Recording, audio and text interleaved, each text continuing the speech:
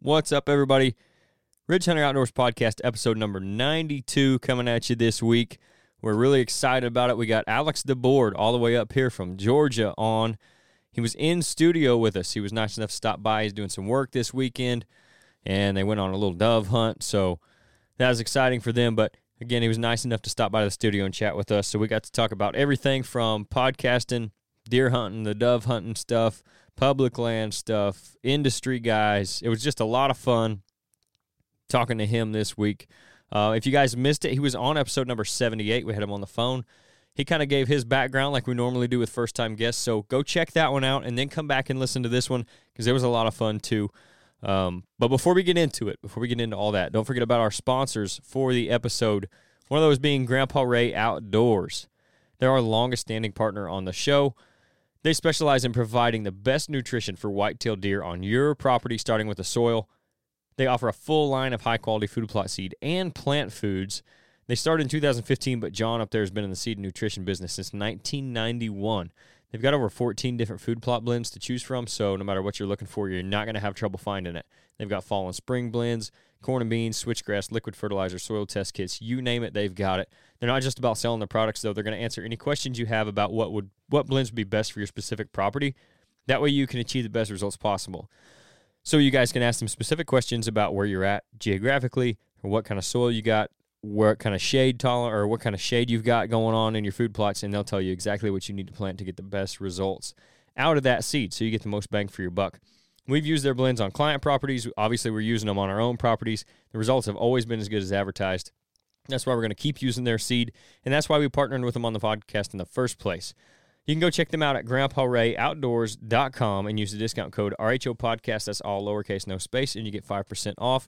We are also a dealer for Grandpa Ray Outdoors, so if you guys need anything there and you don't want to order it through them, we can save you some money on shipping. Just come let me know what you want, and you can make an order through us, and we'll get you taken care of that way too. Our other partner for the episode is Rodney Hawkins. As you guys know, if you've been listening, he's the guy to talk to if you're looking for your own piece of ground to manage a hunt, or even if you've got ground, you're looking to get it listed. Maybe you're just kind of feeling out in the real estate market right now when it comes to recreational properties. He's going to be the guy to talk to no matter what one of those things that you're looking to do. He actually grew up hunting and fishing here in our area, Southern Illinois, and he's now putting that love for the outdoors into selling those recreational properties as a land specialist with Midwest Farm and Land. Now, Midwest Farm and Land isn't your average real estate company. They sold over $85 million worth of ground in 2022 alone. They've got agents like Rodney all over Illinois, so they're really a local company with a national reach. For more info on them, you can contact Rodney directly at 618-925-3153, and he'll get you taken care of. He's also got his own company called RG Outdoors. They've currently got hard and soft-sided blinds and blind chairs, all from Radix Blinds. They've got an all-natural scent elimination product called Camo Dust, which we're going to try out this fall a little bit. He's got Tacticam trail cameras as well.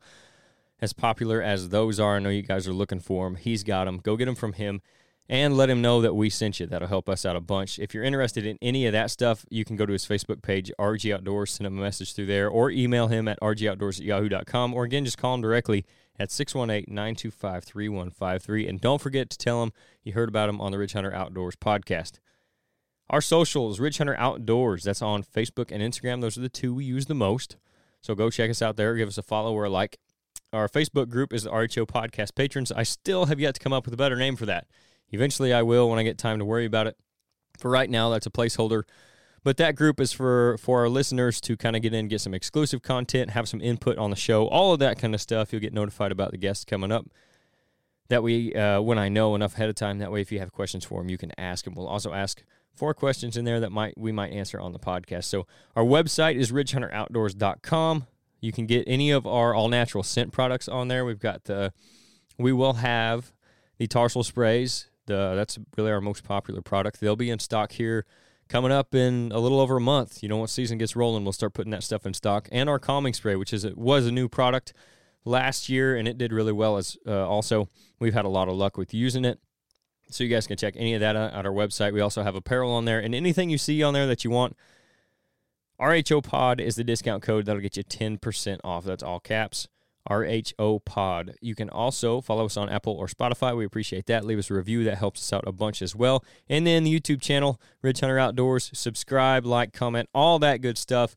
If you guys subscribe, hit that notification bell, you'll be the first ones to know when our first episode of the show for this fall airs. We're still kicking around names for it. Hopefully by the middle of this month, we'll have something set in stone. We'll start releasing some stuff for it, and then we're going to roll into the season and start putting out some content for a hunting show. So appreciate you guys that are already subscribed, and if you're not, make sure you go do that so you don't miss out on any of that stuff. We've also going to hit some into this food plot season kind of things coming up here. I'm going to do some work at the cabin coming up. I know Nate's got some videos he's working on for you guys, updating on his plots, planning, and all that kind of stuff, and we'll update you on that as we go along here in September. So all that aside, Alex DeBord in studio with us this week. I think you guys are really going to enjoy it. Here we go with episode 92.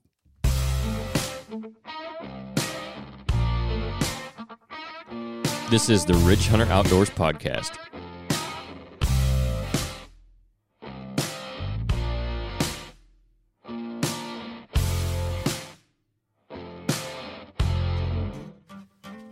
What's going on, everybody? We got Alex DeBord from Talk About It Outdoors in studio with us. He's all the way up from the big state of Georgia. He's got a couple guests with him. So, first of all, you want to tell everybody who you brought with you? Yeah, man. Glad to be here, first of all. Thanks for having me up. Appreciate you coming. It was great to do the last podcast we did, and we had an awesome time, and then getting here in person and getting to meet you, and, you showing us this amazing place y'all have built with your family and everything.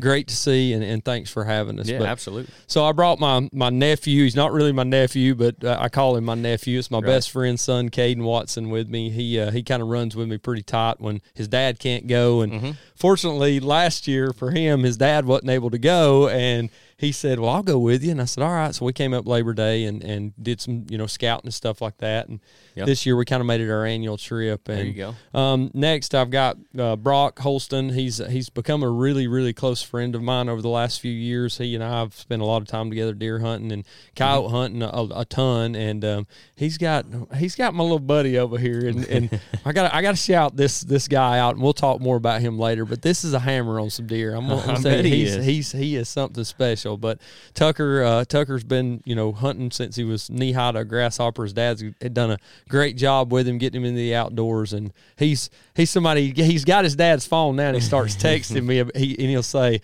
oh, you only got dinks on your camera, those dink bucks in Georgia. So he's been giving me a hard time about them. Oh, that's awesome. But these guys have become like family to me. I mean, Brock and I talk 2 or 3 times a week, and it's getting down to the nitty gritty of deer season. Yep, so we're getting there. We're back here in the great state of Illinois. That's again, right. So. That's right. Well, we appreciate you coming up. And before we get any farther, I always try to, when I can, put in our Facebook group that whoever the guest we have coming on, and that way, if they got any questions for him, they can ask. Well, believe it or not, we got your biggest fan.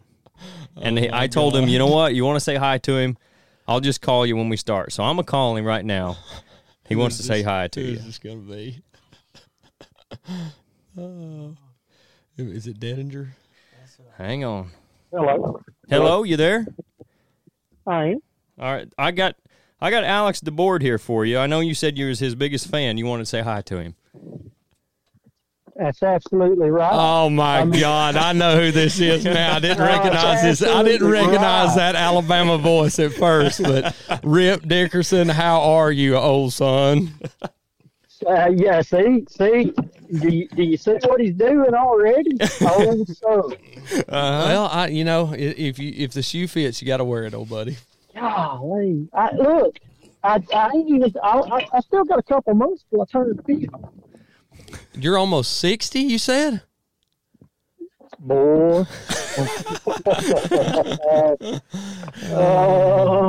if I ever meet you in a Buc-ee's bathroom again. I gotta give a shout out to my boy Rip. Rip's somebody that I met at NWTF for the first time, and we've really become pretty close and got to talk to each other a good bit.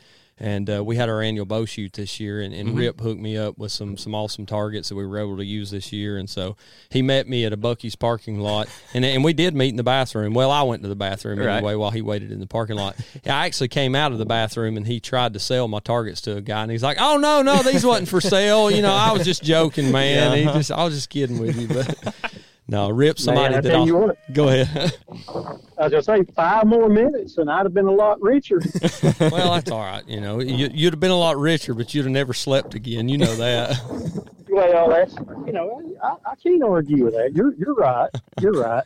Now listen, I told Canyon today or yesterday. I said, man, you got Alex coming on there, and you got to get me on there and let me pick at him a little bit, have a little fun with him. And I want you to know how much I think of you. Oh, God, here we go.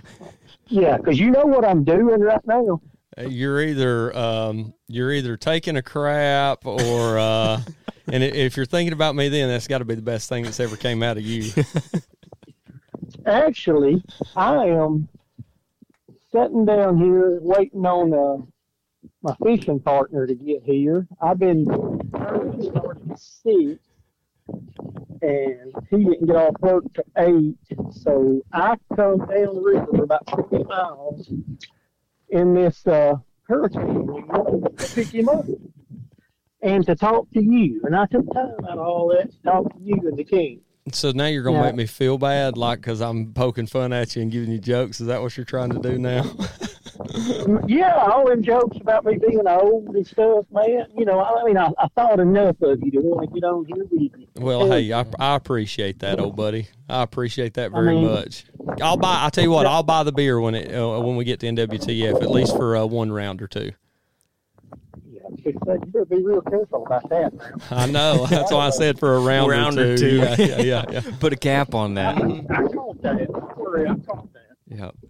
Well, hey, Rip, I appreciate you giving him a hard time for us.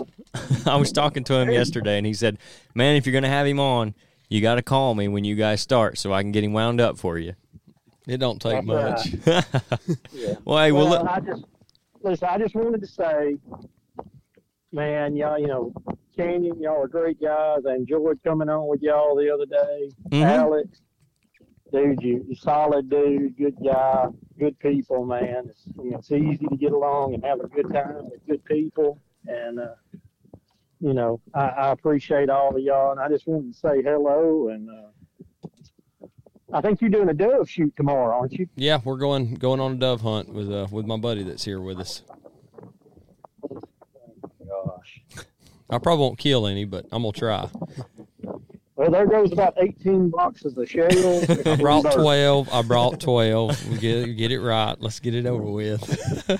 All right. Well, man, hey, y'all have a good one. I'm gonna see if I got one good fish in the live well. I'm gonna see if we can put 2 more in here now that my partner's here.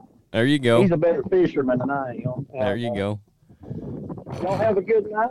Holler at me if you need me. Will do. Hey, appreciate you coming on for a minute, Rip. Talk to you soon, Rip. Absolutely. Yeah. See y'all. Yeah. Oh God, #1 fan. That really. No, I do think a lot of Rip. He and I hit it off very well when we met at NWTF, and I had made a TikTok video. Is where it all started. The relationship with Rip and I. And I don't know if anybody that listens to this has ever seen it, but it was a video. I make these funny videos about whipping my kids, and it's a parody thing. My kids think it's just the funniest thing ever anymore, and it went viral, and it's gone crazy with all these videos and stuff I made. And I made one for NWTF. And one of the things on there was talking about not knowing who Harold Knight was. And I said I needed to whip my own ass if my kid doesn't know who Harold Knight is. And he saw that video and showed it to Harold. And Harold, I was walking through the show and I ran into Rip, and he's like, come here, you got to meet Harold. So I went over there and got to talk to Harold Knight, and it was a lot of fun. And since then, Rip and I've spoke a lot. So think a lot of him, great guy, been in the industry a long time. As you know, y'all did a show with him. So. Yeah, and I appreciate you setting that up, too, because I've talked to Rip several times since then, and never had a bad conversation with him. I mean, it's just a long conversation when you get on the phone with him. Hey, ain't nothing wrong with that. You Southern boys like to talk sometimes. He likes to talk even more than I do. And, of course, I mean, we named it Talk About It Outdoors there you for go. a reason. Yep. So. Hey, obviously, we like to talk, too. We wouldn't be doing a podcast. That's right. That's right. Yep. So we were talking a little bit beforehand, and I want to talk a little bit about your YouTube channel because I know a lot of people do know about it, but for the ones who might not, tell us about what you got going on with the Chasing Weekends show and everything with your YouTube channel, because it's, like you said, it's kind of taking off. Yeah, we started with the Talk About It Outdoors podcast, and then we started to Talk About It Outdoors YouTube channel, and we really didn't know where it was going to go. And I'll be honest with you, in the beginning, Nicholas, my partner on the show, was, I'm not doing any video and I'm not doing any of that stuff. And as we started to progress with the podcast, he's like, well, maybe I want to do some video stuff. Let's try this. Let's try that. And from there, it kind of spawned a full season last year where we only had 2, maybe 3 hunts of the whole season. And I was like, man, if we're going to do this thing, we really need to kick it off and do it right. And that's when we kind of expanded our team and decided to bring on more people because,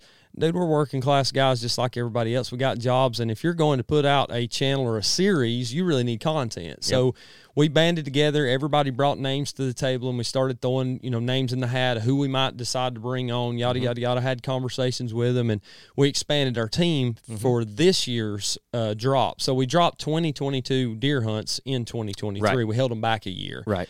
And Nick kind of came up with the idea, and all on him. He said, man, we don't need to call this Talk About It Outdoors. He said, because that's the podcast. Right. And we already had the YouTube channel, and I didn't really want to rebrand it because there's a lot that goes into that and getting followers, et cetera. But no doubt, we kind of started thinking about what we wanted to name it. And we already were calling it Weekend Productions. And Weekend Productions was kind of like what we do on the weekend. It was easy for us to do that. So we said, why don't we call it Chasing Weekends? And we kind of bounced that idea back and forth off of each other. And I mean, it's been unreal how much it's grown because we wanted to do a weekly show. We didn't want to drop out like a Midwest Whitetail where they drop 20, episodes at one time. That's just not what we wanted to do. We wanted to actually have a drop for it. And so we put together 10 great deer hunts this year.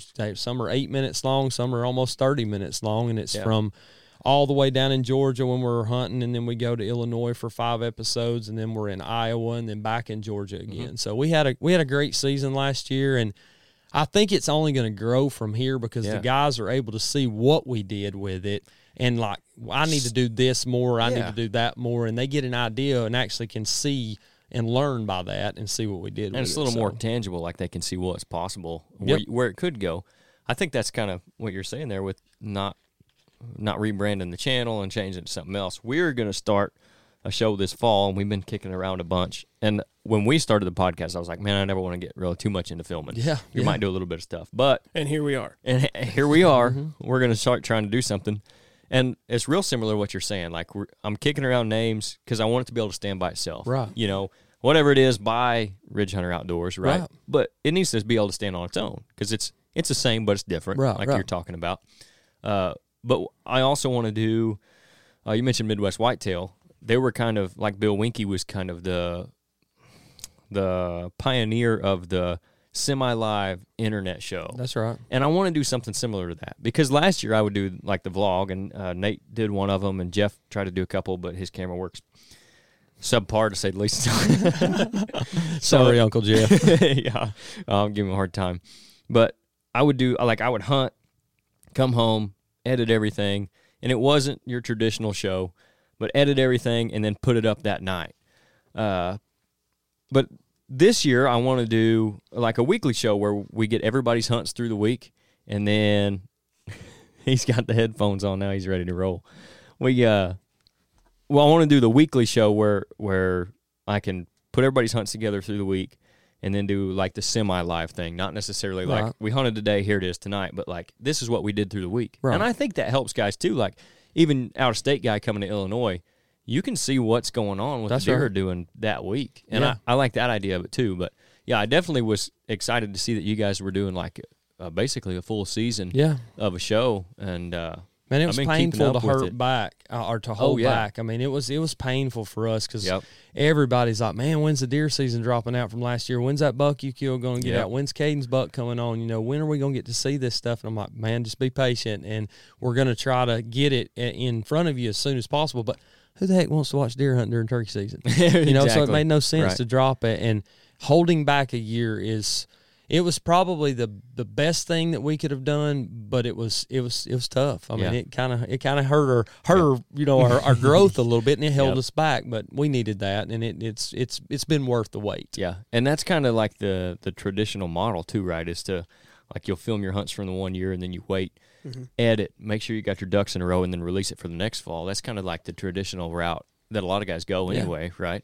Well, we wanted to do something bigger than what we were already doing, and dropping out the episodes and not having them fully prepared or fully edited. It was not something we wanted to do. Now, don't get me wrong. If you go to the Chasing Weekends page and you watch this season's episodes, you're going to start at the first one, and you're going to think, wow, what in the world is this? But by the time you get to the episode that drops out this Sunday, which is episode 4, right, Caden? That sounds right. Episode 4 drops out this Sunday. Right.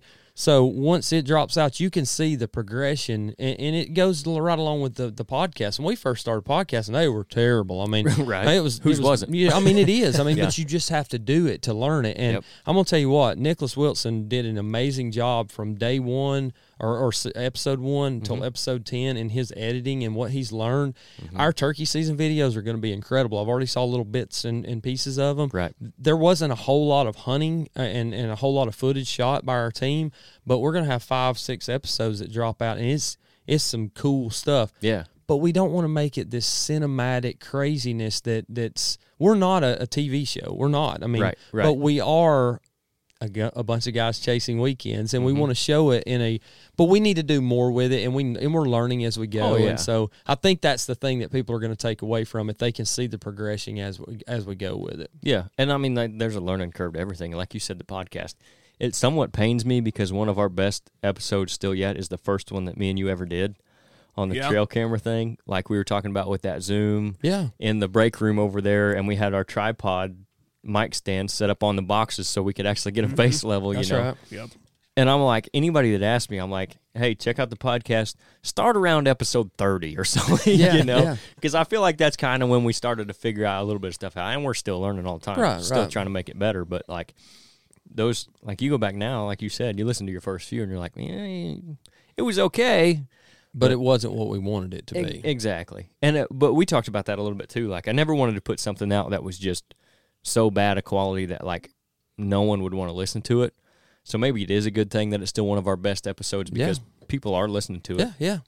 They find you and they find that first episode. We always say go to episode 100 when we had Chipper Jones on. Yeah, where you can kick back from there, and you can. And generally, people go listen to that episode, and they're like, "Man, I want to listen to this one." And they'll pick and choose the ones they want. The turkey hunters that are on. I mean, Matt Van Sice, Dave Owens. They want to listen to those episodes and find out who they like and can relate to. And then they want to go find the deer hunting episodes where we had Jared Mills or we had Greg Glessinger on, and they find those guys and they want to pull in. But I'll be honest with you, some of our best episodes have been local guys. Yeah. The people we've had from our community.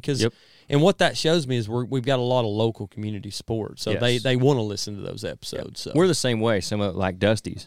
His are generally, he's a local guy. He's going to hunt with us some this fall. Yep. He's some of the best episodes we got. And part of it, I think, is people looking on the outside is like it's a name next to the episode. So they want to find out more about this name that maybe they don't recognize. Right. But also, like you said, it brings in that local support, which is, you know, it's good to see. You want to see that kind of thing.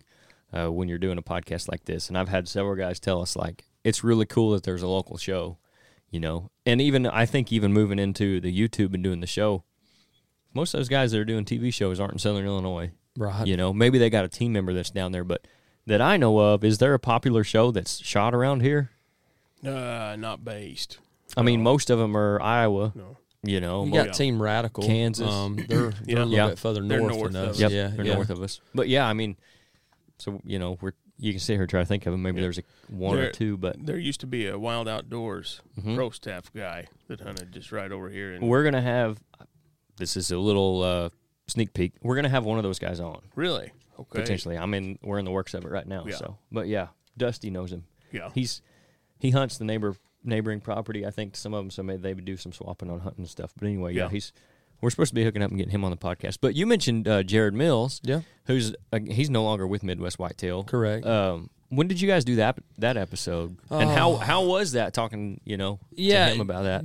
Jared was great. I mean, it was one of our favorite episodes. Definitely a top 10 episode that we've done. And it was very I don't know how to put it. It was very enlightening because Jared is smart. I mean, he is a very, very smart individual. And what Nicholas and I took away from that episode more than anything was his drive and his vision for what he wants to do. He's not the type of person just to go lightly into something. And he emphatically professed what he wants to do for the future. And at the time, we had no idea that he was going to leave Midwest Whitetail. Right. But I'll be honest with you, after that episode, and I went back and listened to it, he kind of was talking around the idea of it without actually saying it. So Right. it was interesting to go back and listen to that episode. And I'll be honest with you, man, one of the coolest experience we've ever had was at NWTF when Jared and what was the camera guy's name that came with him? I can't remember. One of the camera guys that left Midwest Whitetail with him came, and we actually had him on a show at one point. I don't even remember what his name was, and I apologize for that. But he came to our booth at NWTF. He stood there for an hour and a half. I mean, we were standing there with, arguably one of the top names in the hunting industry right now. Yeah, for sure. After that ghillie suit buck, I mean, that put him over the top. And we kind of talked on that a little bit on our show. But he stood there at our booth, and who are we? I mean, we're just a bunch of good old boys from down in Georgia that are doing this thing. But he had enough of a relationship with us through an hour and a half long podcast to come and spend that much time with us. That meant the world to me. And that's when we really kind of, after NWTF, was like, look, dude, we're doing something pretty special here. We got to kick it up a notch and start doing the right things and making sure we're doing the right things. And it was absolutely amazing. And I've got Jared's number. I've talked to him several times. He's got new things coming out that he's working on. He's got his own YouTube channel now, Jared Mills, and he's doing things in not a semi-live, but he's taking it back to kind of the roots of things and doing it in that raw format where it's not a huge cinematic, masterpiece, but he's showing the detail in what he does. And dude, you can learn from him. That's for no sure. doubt. Yeah, it's kind of cool. Him and Bill Winke are kind of doing the same thing now because Bill's got his own channel now. That's like you said, it's not like the huge cinematic thing, but man, if you can't learn from that guy, your ears ain't open. But yeah, like you said, Jared, after Winke left, like him and Mike Reed were like heading that show, that Midwest Whitetail Chasing November thing. So you're right, one of the biggest names in the industry right now, arguably. And to me, I look at what you're talking about. Like he'll take the time to stop and talk to you at your booth. An hour and a half, whatever. He'll stand there and talk to you. Those are the kind of guys that I appreciate that I can talk to because they remember that they were the guy that nobody knew wants to. That's right. Or they were the guy that's where we're at or where you guys are at that's kind of like right on the border of like a lot of people knowing about you. That's right. Like a lot of people do, but you know what I mean. Oh, yeah, I know There's exactly different what you steps mean. in the process. But because we'll go to shows, and one of them that we have seen before, a group of people, and I won't say who it is, I can tell you after. It just seems like I want to know now. I want to get some drama started on the Ridge Hunter like we do. It just seems like if someone doesn't go talk to them first, they won't say a word to anybody unless it's one of their partners, someone they work with that's a big name. It's just like them, the group of people that runs with them. They just won't talk to anybody. They don't mill around to the other booths. Like when we go to shows, one of us will stay in the booth, and the other guy will go around and just shoot the crap with somebody in their own booth that we don't know from Adam, but we're all there for the same reason. So you can go have a conversation with somebody. I will throw in, I'm always going to go to the people who have food in these instances. Oh, you like to eat? Yeah, for sure. I like to eat too, but I just talk a lot. I burn all my calories off through my mouth. That's what I do. I'm always talking. That's where I'm burning my calories. So you need to talk more. That's what it is. You got calluses on the inside of your cheeks. Yeah, my tongue's just blisters all the time from talking so much. I know Brock gets tired of me calling him all the time. He'll be like, I got to go. I'm like, no, you got to go. Yeah. It's only been 35 minutes. We got another hour to talk. Oh, we're at least an hour most conversations. We'll find something to chew about. Yeah, so. for sure. But like going back to those shows, even that, like you got to run around. Yeah, and the guys that we ended up beside at the Bloomington show, just awesome guys, and we went back and forth with them all weekend and talked to them. And you do get stuck at some of those shows by guys that just maybe they're nice enough people, but when it comes down to talking to them, like it just whether it's the personality don't click or they're just not that open to talking to people. So it's cool to know that someone like Jared, who's like at the top, will still stop and talk to you and chat Greg with you. Glesinger's the same way. I mean, he came to our booth. He came to NWTF and walked right to our booth and stood there. I'd never met Jared in person. Y'all had met him the year before because I wasn't at NWTF, but he'd came by the booth and he made it a point to come back over there. And I'll be honest with you, if there's three people that I can honestly say that have been mentors to me as we've grown, it's Don Higgins from, Chasing Giants. Everybody knows who Don, Terry Peer. They've got an amazing show that they do, podcast, video series, etc. But Greg Glessinger, I have been on the phone with Greg for 3 or 4 hours, just us sitting down, just having a chat about things. Yeah. And those two guys have stood out a lot to me as we've grown and everything else, and kind of gave us a spin on things that we may or may not have thought about, but it's grown and helped us. And it's I talked to Don just a week and a half, 2 weeks ago, and we bounced some ideas on some things back and forth, and some things that come into play for us is the whole partnership conversation. And as we've grown, we've had the opportunity to work with a lot of different companies, and they're trying to throw things at you and try to get you to do this stuff, and they just don't feel right. And that's one thing we've always stood beside is not chasing something just because it's $1. Right. And that's where we've kind of laid our staple down is, I don't care if it's what you think is the right thing to use. If I don't believe in it, I'm not going to tell people about it. You and I talked about that a lot on the show, and it's something that's came in, man, I couldn't tell you this last 6 months. Oh, boy. Since our show, it has went crazy with the opportunities, and we haven't done a single one of them. I mean, just it hasn't felt right, and it hasn't been something we wanted to do and bring on as a full partner.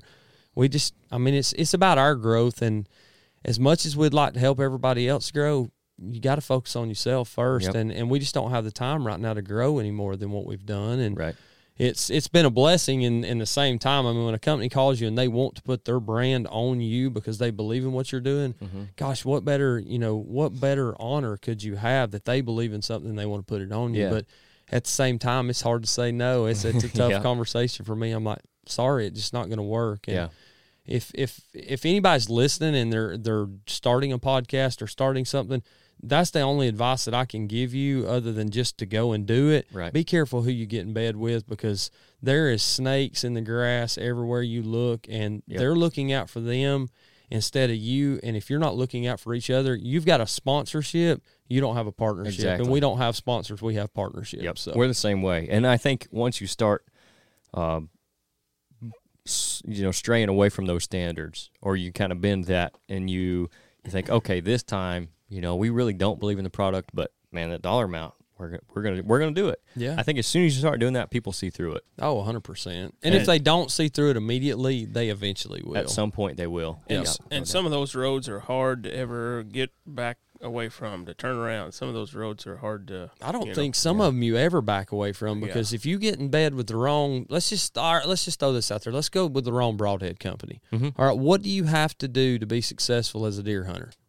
Kill deer. Right. If you're using with that broadhead that they're wanting you to use. Well, let's just say that you don't have a successful experience with that broadhead, and then you've used it and you didn't believe in it, you've immediately put yourself in a position for people not to. What happened on that? Well, I was using a bad broadhead. Well, you told me on episode 150 that's the broadhead I should use, and your ad. Well, now they're questioning your thought process on that stuff. So and then then that can leave a lasting effect. 100%. Yeah, and even on your other partnerships, because then it's like, well, if you told me to use this and you actually don't like it, what about all this other stuff you're telling me to use? And then if that stuff gets back to the guys that you're actually partners with, that can leave a sour taste in their mouth too. So yeah, I think you're definitely right. You gotta, and I think this is good stuff, because when we go to these shows, there's always a handful of people that come up to me and want to know how we started, 100%, what we started with, because they're looking to do something themselves, and there's so much, there's the avenue for it. Like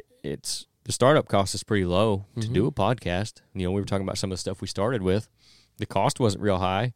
It takes some time and takes some patience, but like you can get out there and do it. But this is the kind of stuff that I think is good information for those people. And there is a bunch of those people out there that are looking to start to do something. Yeah, and I think that I get more and more of those questions at every show we go to, and we're dialing back shows big time. We've done way too many, and it's just this season. It was tough on us. I mean, we had 9 weeks where we weren't at home from Thursday until Sunday. Yeah, some weekends it was Friday to Sunday, and I'm going to tell you, man, it got to the point where Nick and I both were like, dude, it was tough to get up and go and do it. But it's not that we didn't want to go to the show, but we didn't want to be away from home. Yeah. It was just too much work for us. So it was tough, and I think that's why we want to dial it back. But we do get a ton of questions from people at shows, and I'll be the first to say I will take the time to tell you I don't have time to talk about it here, but here's my phone number. Call me next week, and we'll have a conversation about this. Yep. It may or may not work what I did for you, but I'll tell you exactly what I did, because there was nobody there to help me when I started. When Nick and I started this thing, we had no idea. We had nobody to reach out to, nobody to answer these questions, and we still don't, except for a select few that we can reach out to. And we tried. Dude, we tried to reach out to some of these people that were successful, and they wouldn't even bat an eye at us. And now that we're having success, we've had conversations with or around those people now, and we don't turn our, we're like, sorry, man, we don't want to do anything with you. Because, I mean, why? You won't help me when I'm at the ground floor. Why you want to get on the train when it's rolling now, So, and that may or may not be the right way to do things. I completely get it. But that's the way that we're doing it, whether people like it or not. I mean, that's just the way that we are, and we try to be honest with folks. And if you help me in the beginning, dude, I'm going to be the first one to jump on board with you if you want to do something. So no doubt. And what you just said there, one of the people we met at this last show we were at was wanting to know about, wanting some help with restructuring some of the stuff they were trying to do, and they were trying to kind of, I guess, progress with one of their partners, and I was like, look, a guy sat down and helped me out with it. I got no problem sending you guys, whatever you want to know. Like, of course, I'm not going to give you everything in the book, but like, I'll give you what you need. Yeah. Same thing he did for me, like what you did for me. Like, I have no problem doing that because someone did it for me. Right. And I think that says a lot about you guys too, because like you said, there wasn't anybody there in the beginning. You're still willing to do that. Yeah. But what it comes down to too is knowing that they're good people, or at least having a pretty good idea they're good people. They don't all turn out that way. Well, I'll go ahead. I'm sorry. No, but I was just going to finish up there. Like, that's the kind of people you want to help out, is the people who you think have a chance, the people who are actually good people, and it's worth your time. Right, right. Yeah, and I think that, and I'm going to go ahead and tell this story, and I don't know if I should or not, but I'm going to, because it goes to show the credibility of the partner that I chose in this podcast. And Nicholas Wilson is one of the best people in the world to me. I couldn't ask for a better friend or a better partner to do this with. He's an amazing person. He's an amazing partner, and he and I were offered the opportunity to work with a couple different feed companies. And we've worked with some feed companies in the past, with one in particular, and things really didn't work out. It wasn't what we wanted to do. It just didn't pan out. Right. Okay. And it was no hard feelings. We're still friends with the guys now. But we were offered the opportunity to work with a couple of different ones, and we had relationships with both companies, and both companies had done things to help us grow. And we were trying to make a decision on who we wanted to get, basically go to bat with. And Nick, on the way to our last show that we did in Georgia, he said, I think we don't go with any feed company. He said, I think we support them both. We don't need the money. This isn't our job, and let's just support them both. And that to me, that conversation that morning just showed the thought process that goes into his mind. And I had conversations with both of those companies, and afterwards they were like, it's not the answer we expected, but we respect you more after doing that, because at the end of the day, relationships is all we've got in this world, and our relationships meant more to us than actually doing something with them. And I'm not trying to toot our own horn by saying that. All I'm doing is offering someone advice that don't just let that dollar figure be the deciding factor in what you want to do with somebody. Because at the end of the day, if you don't believe in it, don't lie to people about it. Or if it's going to hurt a friendship over it, is it really worth it on a podcast? I mean, come on, man. Right. This is what I do for fun. This is where I want to be, on Tuesday nights when we record with my buddies, not worried about hurting somebody's feelings or whatever. And some people's feelings, I don't care about, and that's neither here nor now. Right, but right. At the same time, there's people in this industry that would just snatch that dollar up and run with it. And I'm not a part of that life. It's just not who I want to be remembered for. Because one of these days, this is all I'm going to have left as a memory of me. I'm going to be dead and gone. My kids are going to be able to go back and look at this and maybe listen to it, or someone's a friend of mine or whatever. And when they have that to listen to, hopefully at the end of it, they can say, well, old Dad, he did this the right way, or my buddy did this the right way. And that's the kind of, mentality that we've got with this stuff. And I don't know, it's doing pretty well for us so far, so we'll see where it goes from there. I mean, I think that's definitely the way to go about it. But not to beat the business horse to death, you got this dove hunt tomorrow. Yeah. And you said you do this. Is this a yearly thing for you? I know you said this is kind of your I've never guys' been second. dove hunting a day in my life. Okay. I went on one. This I is went, your second trip up here together, I should Yeah, say. So yeah, you, so- you didn't dove hunt last year? No, Okay. we didn't. No, we didn't. There's no doves in Georgia? There are, yeah. But we were coming up, so Labor Day has kind of become this is our second year of doing it. It's become our trip to come up and hang our cameras we come up in November. We only come for 1 week during November because it's really all the time we got, And we come up and do some scouting, hang some cameras or whatever. And Brock's been gracious enough to us to open his home for us to stay with him the last 2 years. And we kind of got to talking about wanting to do a dove hunt this year. And he was like, hey, let's go. It'd be great. Tucker'd love that. So we said, all right. So we've got this big plan that we're going to go on a dove hunt. And I brought 450 shells, and I'll probably shoot, I don't know, maybe 2 dove. I'll probably shoot every shell I've got and not hit a one because I'm just not a good shot with a shotgun. Hey, ain't nothing wrong with that. Hey, birds are hard to hit, too. Well, Tim Wells does it with a longbow and knocks them out of the sky. And so, but I'm not Tim Wells, and I don't expect to knock them out of the sky tomorrow. But I'm going to do my best, dog. Hey, I bet it'll be a lot of fun either way. Oh, it's going to be fun. And that's the thing about it.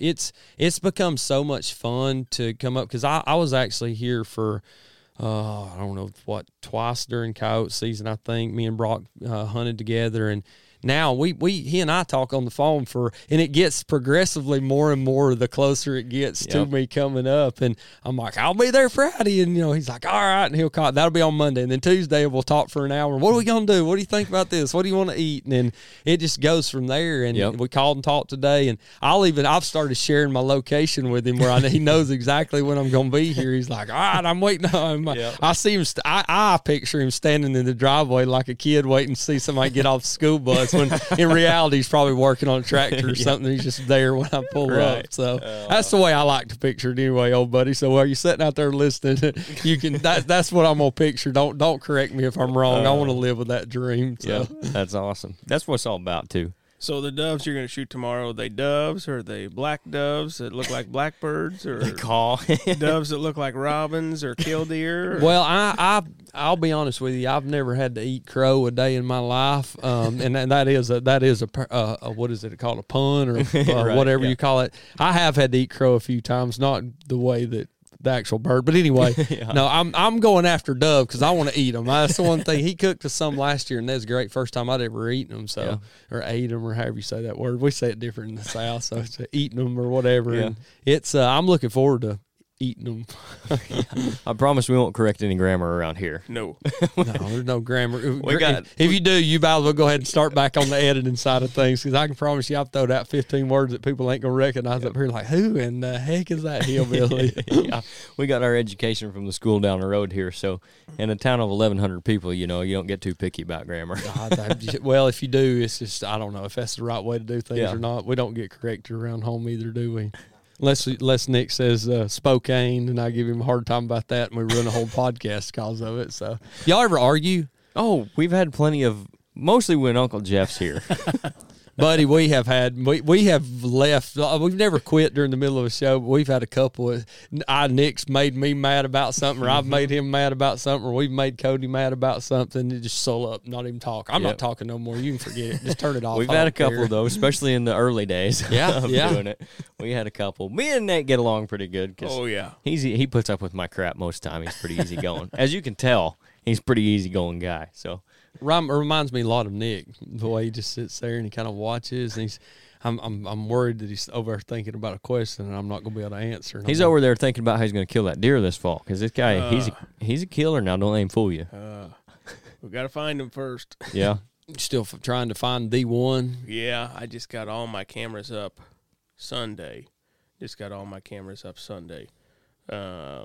So turns out the cameras didn't work exactly how I thought. I was just telling Canyon this today. I let my subscription for my cell cams run out the end of turkey season. I left them on the trees.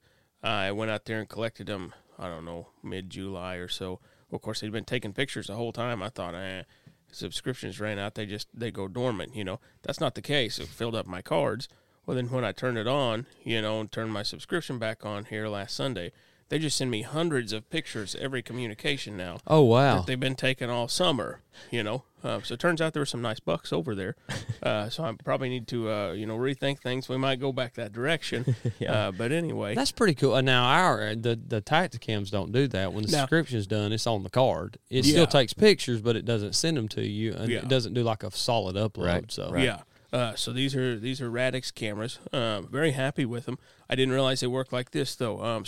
So when the subscription ran out, they just filled up the card, and I didn't change the cards. I just thought, it told me, when I was done with turkey season, because I kept deleting them off through the app, you know, it said the cards were like 2% full. Well, I turned them back on. It says cards are like 70% full, 95% full. So there goes all your data. And then, it's bad. Overage charges like crazy.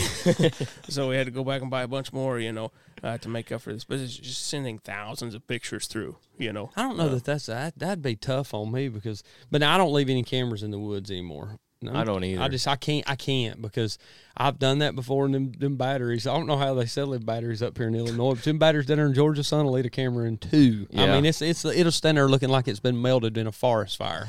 Yeah. There won't be nothing left of it. Yeah. I mean, battery acid dripping out of them if you leave them in Georgia. I've had a few like that, but I never leave mine out. I'll take mine down. I think the last one I had up this year was probably February because I drug my feet about going and getting it. Maybe March, early March.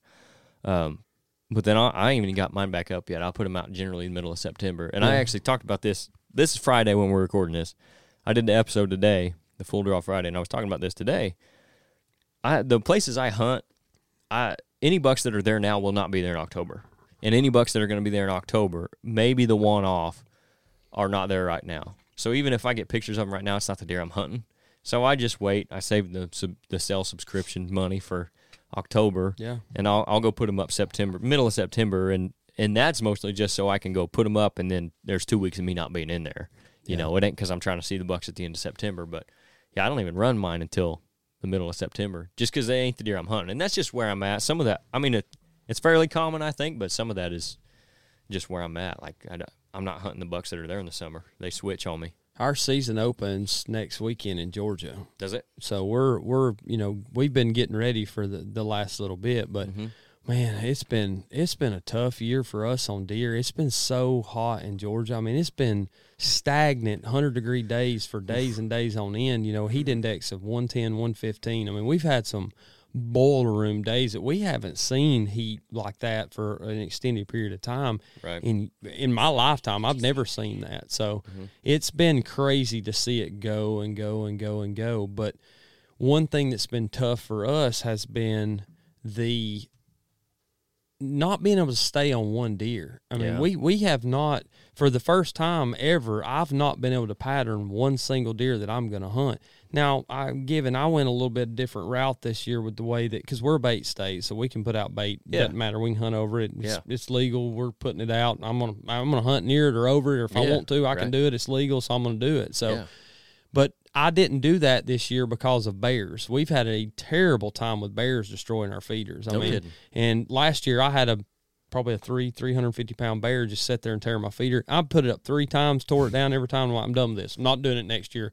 400 pounds of corn on the ground. I'm not doing this again. So it got to the point where I didn't want to do that. And so I put out salt, and then he still showed back up. And I'm like, I'm not dealing with this. But I just got lackadaisical with putting my cameras out and putting feed out and everything else. And I'm just going hunting. I'll just be honest with you, man. I want to go back to just going hunting. I mean, and those are the days that I enjoyed a lot, and I think that's kind of, as much as the baiting has helped to identify deer, I don't think it's really helped me kill any more deer. I mean, I've not shot a monster buck I've not shot any bucks over bait.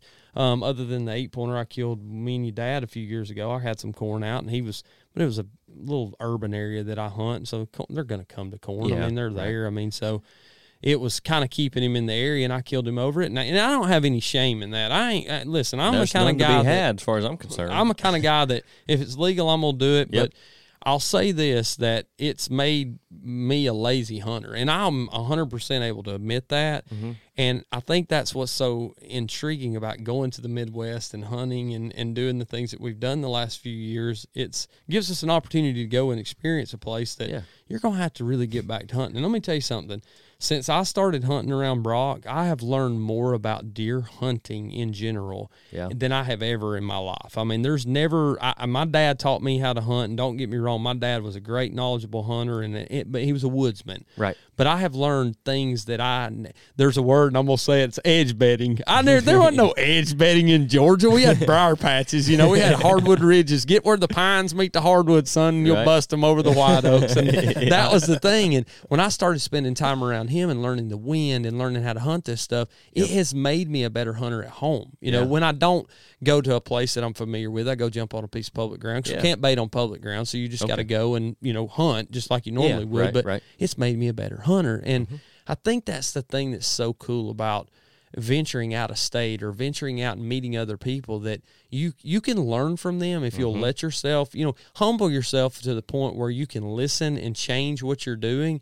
And I spend time around him. Like after this weekend, I'll have to go home with my notebook and I'll like, well, he said to do this and do that, and it's so neat to me to be able to learn from somebody like that Absolutely. You can kind of take those tidbits of information and apply them in another state, because it does work. Yeah, because, ultimately deer, they're going to act different and have different places they want to bed or eat and all that stuff depending on where you go. But deer are deer, so there's certain things that definitely translate. Yeah. But, you're talking about that where you're just kind of going out there to hunt. I just lost a place we were talking about before where that's kind of what I would do. Like I wouldn't put any cameras up out there.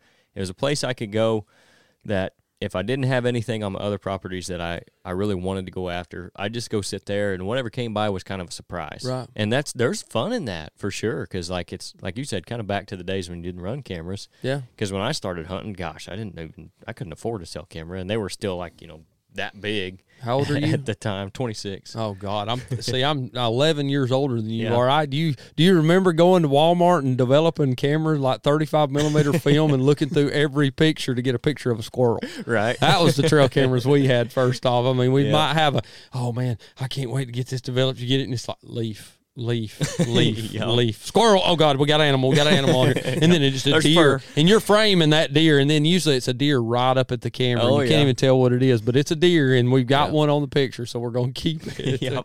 I was a little after that, but I remember like the first one I ever had was a hand-me-down from my uncle, and it was a great big old mole tree, because that was like the brand at the time. Oh yeah. Oh yeah, thing weighed like 45 pounds. Had enough flashes on it to land an airplane here. Yeah, you would literally sit in a stand, and if you had the camera somewhere else and it was getting close to dark and you saw a flash, you were getting ready because you knew there was a deer on there. Absolutely. Trip that camera. Yeah, where's that 747 landing at? It just lit up the airstrip. Yeah.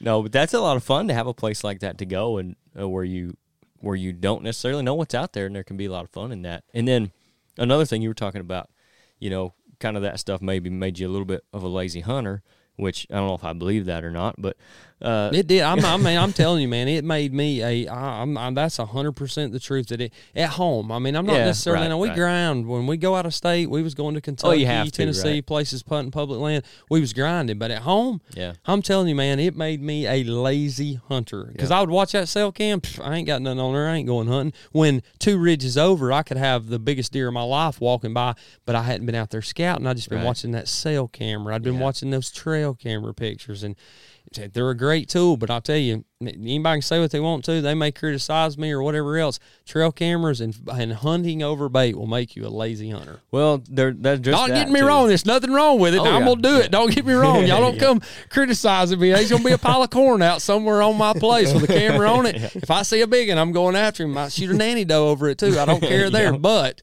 it is that one thing that has my, and I'm able to admit my faults. I know I got lazy with it. So well, that's what it is too, though. It's a tool in your tool belt, because we talk about it all the time.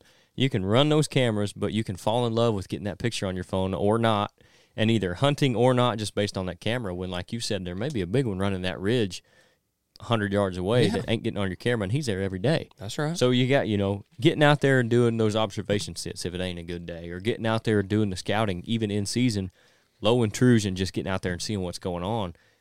Once you start putting all that stuff together, and you're not just relying on the scouting, or just relying on going and seeing with your own eyes, or just the cell cameras or the regular trail cameras, once you start putting all that together, then that's when you start killing deer consistently, or having shots at deer consistently, because some of us can't shoot. I'm not talking about him either. Y'all got one of them on y'all's team too. He gonna get mad at me, Caden, when I say that. He gonna get mad, Brock, when he hears me say that. Poor old Cody. He has had a run of bad luck with missing deer. Oh boy, he's had a go at it. It happens, man. It happens. But yeah, like I said, I missed a doe last year up here in Illinois. It looked like a cow walking by. So I mean, you could have hit it with a. You probably could have hit it with a pool cue, throwing it from as a spear, and I missed the whole deer. So oh, it happens to the best of us. Oh man, did that make the cut on the show? It does. Yeah, it was the episode that drops. It dropped last Sunday. Okay. Yeah. I haven't seen that one yet. So hey, son, I ain't ashamed to say I'll miss them. I'll miss them, but I tell you what I do miss is them big does. That's the ones that tear me up more than anything. And I've said it time and time again that if I see a deer and I pick my bow up and I say I'm gonna kill it, generally I can get it killed. Mm-hmm. But them does, I see them, I'm like, I don't know if I want to drag that doe out or not. I go to second guessing it, and I get in my head, and it kind of. Man, or if they walk the other way and then they come back and they excite me and surprise me, man, it tears me up. And I love shooting does. I'm a flathead hunter, man. I love meat. I'll stack the freezer to the top, jerky, snack sticks, whatever. Y'all are doing this processing stuff, yourself here. Well, I do it myself, and that's the only way I was ever raised. Right, I've always done it myself. Never took a deer to a processor. We always did it ourselves and grew up doing it that way. Yeah. Well, after you've done 5 or 6 does in a season, you're like, man, that's getting boring. I'm tired of doing this. I'm gonna do a buck or something. Yeah, and then, right. Boy, you eat them does though, and they taste good. So that's just, I like shooting deer, but a big old nanny doe, son, they tear me up. I just get jacked about it. I see them out there. I'm like, oh boy, you're gonna be eating good tonight. That just, I don't know. It's just something about it.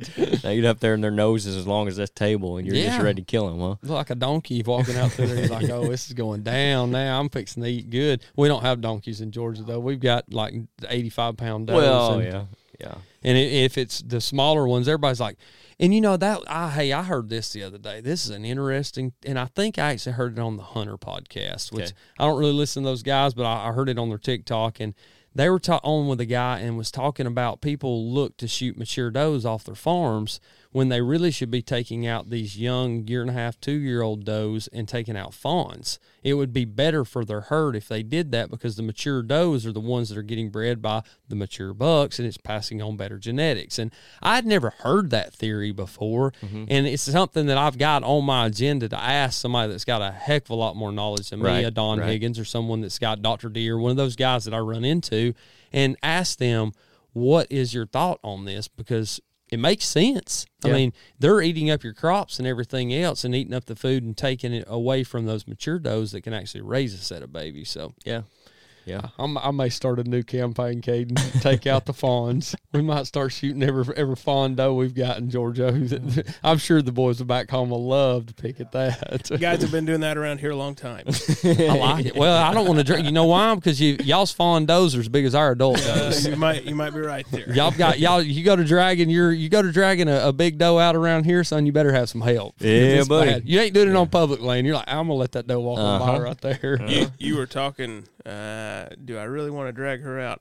I'm always thinking, when I shoot her, which direction is she going to run? That's right. Well, and you probably outweigh me by a good 100 pounds and probably bench press me 2 times over, 10 times over. And so I can't drag deer that far. I got to, either quarter them up or call for help, because it ain't coming out by itself. Yep. We still want to be able to get the side-by-side really close. That's right. That's the goal. Yep. Well, public land, you can't do that. Right. You know, and that's something I mean, we come up here the first few times hunting public land, and it was like, good God, what am I going to do with this deer? And fortunately, I met a guy that had a bicycle one year, and he had a trailer, and he pulled it out. Bill, that's another thing that, I've never had a bad experience meeting people on public land out of state. People talk about that all the time, if they ran into somebody or whatever. I don't care. You're up walking around, you're probably going to jump a buck out of its bed anyway and run it to me. So, fine. That's no worry to me. Yep. You're here just like I am, so why make it a bad situation? I just don't believe in that, Yep. I think the problem people have like that is probably them. Like, if you're having issues with somebody like that you were probably a jerk first. Like, most of the time, that's the experience I've had. And that reminded me of something I saw today. And maybe at one time I was like this, I don't know, but it pisses me off to no end that these guys whine and cry, and one of them was on a Facebook group that I run the other day about out-of-state guys coming in and shooting all of our deer.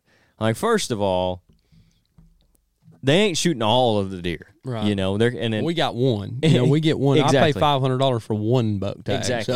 So. Second of all, they ain't your deer. That's right. You know what I mean? Even if you own the ground, they're on the ground, and they're on your ground, they ain't your deer. Yeah. And it's almost the same thing as like the guys that just hate the idea of the crossbow hunting all year long. Right. They become, for lack of a better term, a lazy hunter on their property because they ain't got to deal with nothing else. And as soon as somebody comes in on the neighbor's property and starts hunting, or as soon as somebody's shooting them with a crossbow that they think is too easy or whatever, they might have to change what they've been doing to be successful and kill deer. And I think that's the biggest issue they have with it. But, I mean, if there's one thing it's a pet peeve of mine, that listening to guys from around here, it's them bitching and moaning about out-of-state guys coming and shooting all our deer. Like, and for me, the more the merrier. Well, bring them on. I've never left that public ground to go on a piece of private without permission. You know, I've always asked. I'm the kind of person that Cody and I, when we were coming up here, we would go and talk to, you know, maybe a landowner, not for hunting permission, but maybe an easier way to access a piece of property, you know. Yeah. And we've had people tell us, you're the first person that I've ever had come to my door and ask me to cross my property without me having to run them off, you know. And I don't believe in, I'm going to tell you what, if my dad caught me on somebody's piece of property without permission, not only would I be in trouble with the landowner that had it, but I wouldn't have a butt left when I got home because he would have kicked it off. And I think that's a respect thing that we've lost in the outdoor community. And you touched on the crossbow thing.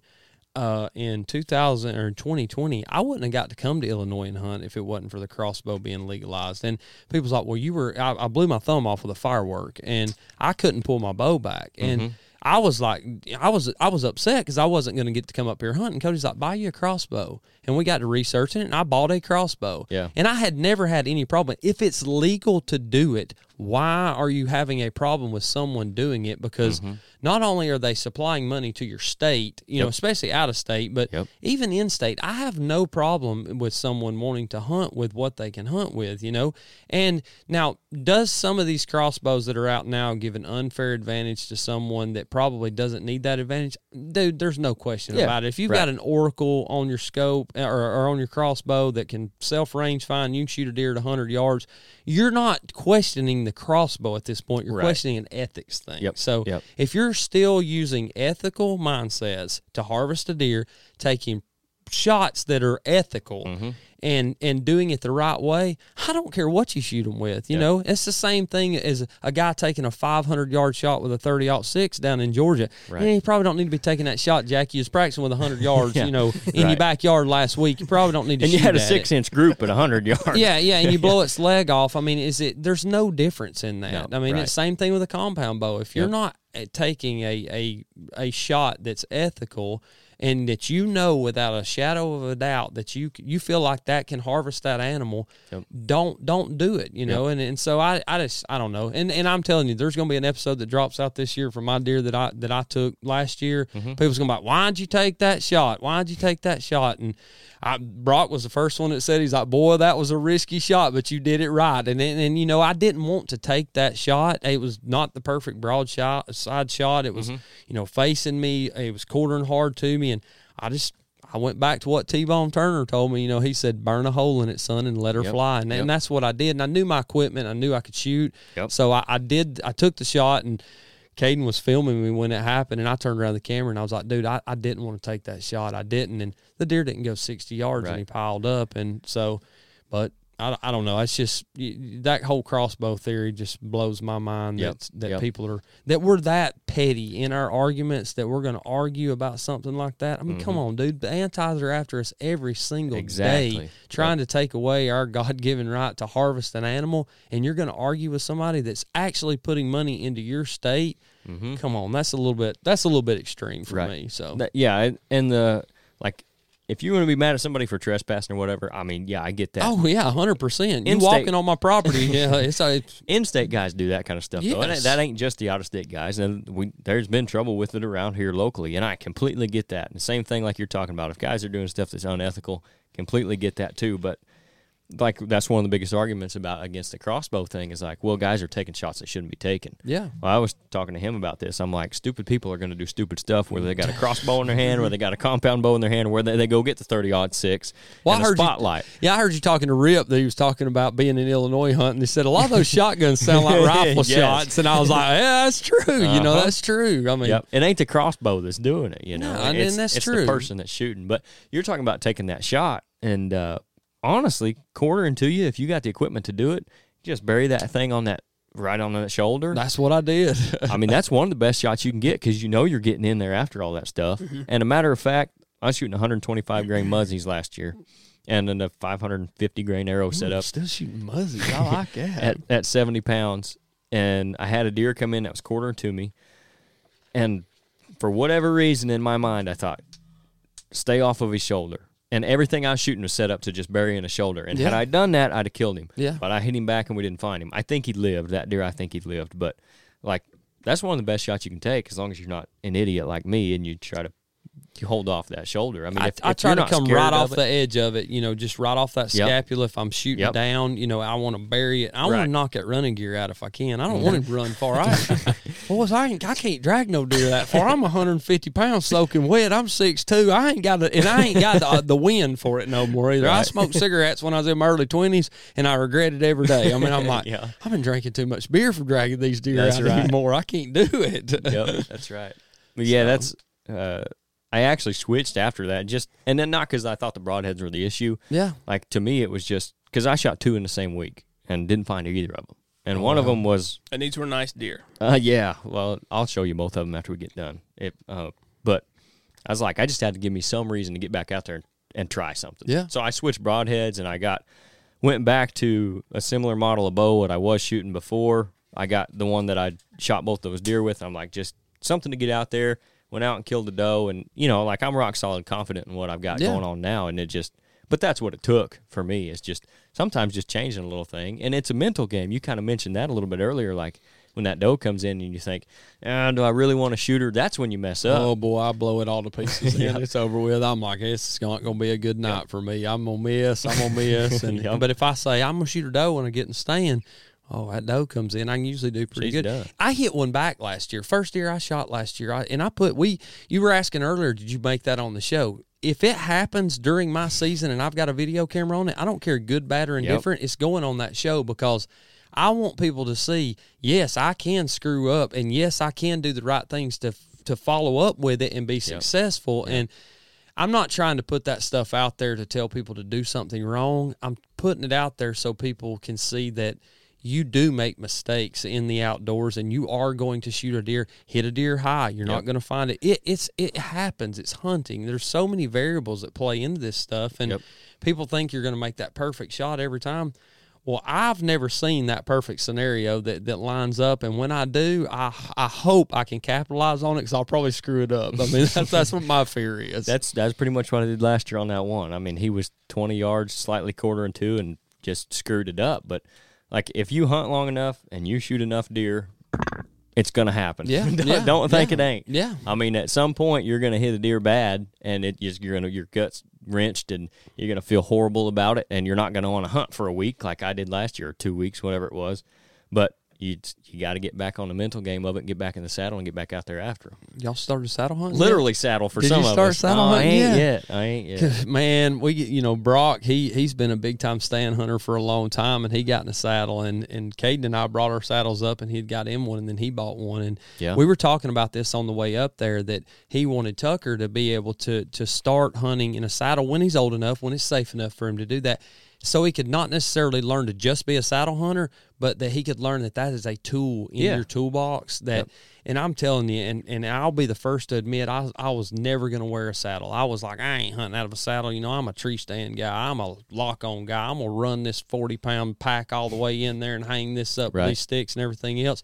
When I started saddle hunting, it changed the game for me. And not just the ease of getting it in the tree, but when you are packing that stuff in its lighter, And I did not get busted a single time by a deer seeing me. And I honestly feel like it had a lot to do with that saddle and being able to get behind a tree and manipulate it and be hidden and stuff like that. So that's a whole story for another day. I mean, the saddle stuff is just, it's changed the game for us at Talk About It Outdoors, because we all run saddles now. Our entire team, Cruiser Saddles, that's our partner, that's our title sponsor. And they're not just a partner or a sponsor. They're our friends, right? And they're a great company. And I got to shout them out because them's my boys. I mean, they've done so much for us and helped us in so many different ways. And it has changed the game for us as hunters as a whole. See, at some point I'm going to try them, and I think for me it'll be one of those things that, like we talked about with the trail camera, it'll be a tool and tool belt. Yeah. Because the properties I've been hunting, and Nate's the same way, we know 90% of the time the deer there, what they're going to do, where we need to be, right?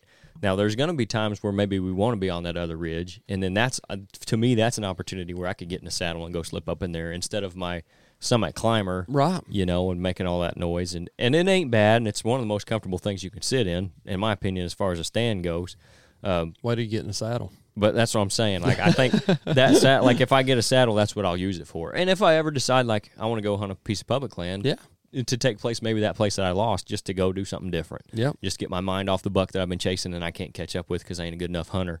I may go hunt a piece of public land and use that saddle. But and we actually, well, I'll tell you that one after too, because I know you want to hear about it. What I was telling you about in the back there, I completely forgot. I got to tell you about that after too. But okay.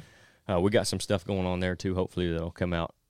I don't know when we'll start talking about it, but soon. And then when the YouTube channel comes up, when we start doing that stuff here in the next month, then it'll come out there. Have you decided what you're going to do, like video editing wise? Have you made any decisions on what you're going to edit with or anything yet? So my sister that runs the graphic design, has got the whole Adobe suite. Okay. So it ain't costing me nothing. Yeah, that's great. What do you guys do? We use Final Cut Pro. Okay, yep. Yeah, I've messed with that a little bit. It's tough, man. It's a program that if you don't know what you're doing in, you can screw up stuff very quickly. But let me tell you something. For us, that one-time cost was a big thing. Right. But the complexity and the things that you can do inside of there to fix mess-ups has been a big help. So for us, that's what we like to use. And the only reason I ask is in case somebody's wondering what we use. That's what we use. So. Yeah. We're going to use, so the couple podcasts that we did do video on, I used the Adobe, I can't even remember the name of it now. It's probably Premiere. Yes. Yeah. That's what Premiere your dad's Pro. using. Yeah, and I used it. I mean, it's easy enough to use, and I can find everything in there, and I'm familiar with it, so I'm just going to stick with that and go with it. And if I don't like it, I may look into trying something else. But there's definitely a lot of good options out there for that, too. Yeah. You can find you can start with just, if you're wanting, just use iMovie. Yeah. You know, we use Mac. That's what our platforms are. That's what we like to use computer-wise. And heck, you can do it on your phone. I mean, you can trim those clips down and drop them to your phone one by one and put it together on iMovie.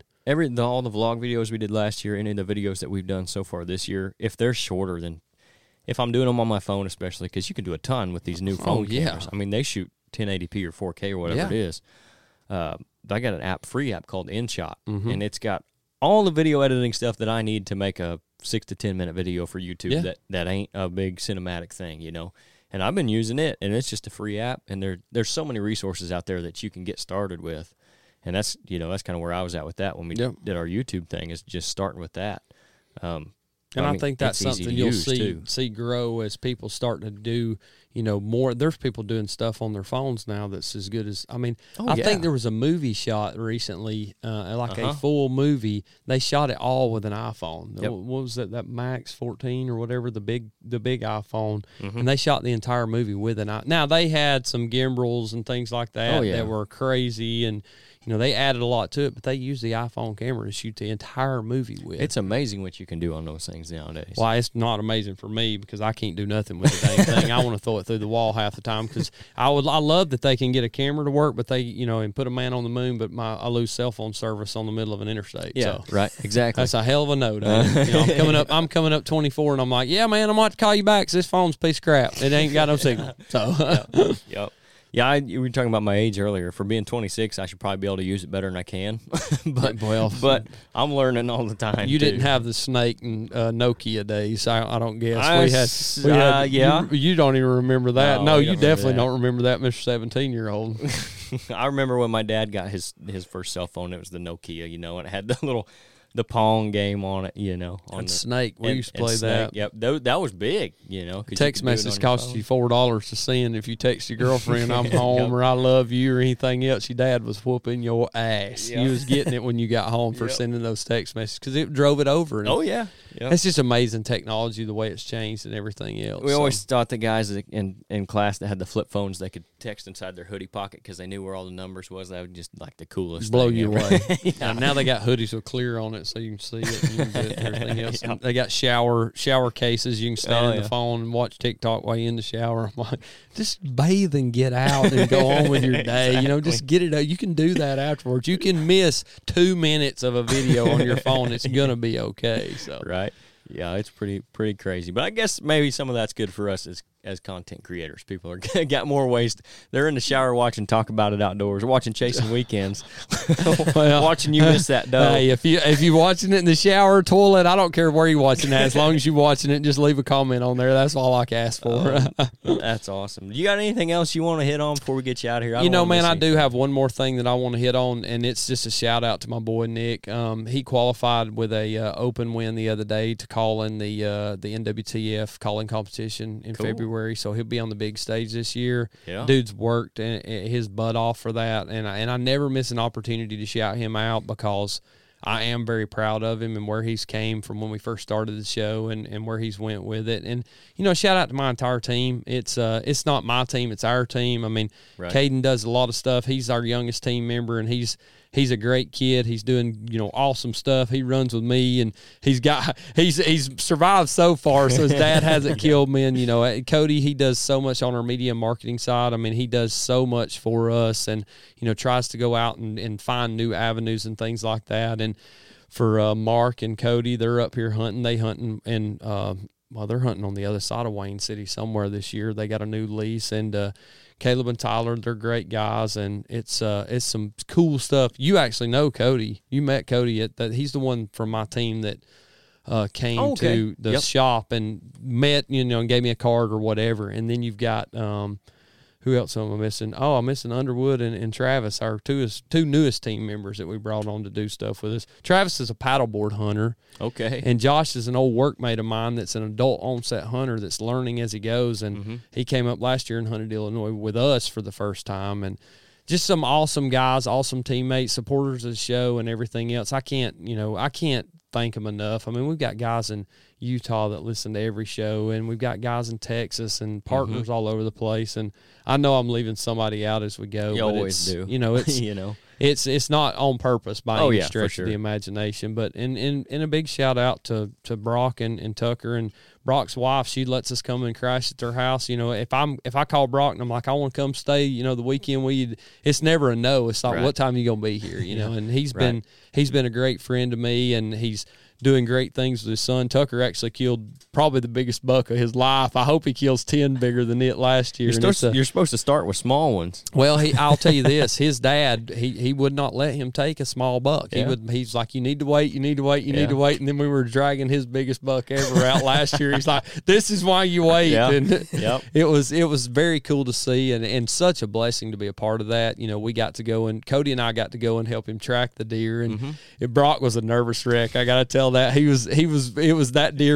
It was making us all nervous there at first, but Tucker, his dad's done a great job with him, getting him involved in the outdoors, and he was finding blood that we couldn't find. And we walked up on this moose that's laying there, and it's like, holy cow! We had a time getting it out of there, but we got it out. It was great. So these are, like I said, it's the people of Illinois are just like the people of Iowa. I always talk about them on shows and things that there's a common misconception that Yankees aren't friendly folks, and I'll be honest with you, y'all are a hell of a lot friendlier than most people I meet in Atlanta. I mean, and they're not from Atlanta anyway, but it's just the people that I've met up here. They have become more like family to me than I could ever ask for. So keep being good to folks. That's all I can say. That's my only piece of advice, and build a team around you that'll make everybody else, all you haters, jealous. That's what I like to do. Right. So, well, hey, we really appreciate you coming in here and taking the time out. And I know you got stuff going on. You're scouting deer and going out and doing a dove hunt in the morning. Man, I love it. I'm glad you invited us up. Yeah, absolutely. And like you said, we'll have to get together sometime in November when you're up hunting, because Nate likes to eat. Hey, let me tell you something, son. I can cook some pinto beans and cornbread that'll make your tongue beat your ears off. I mean, you don't like pintos?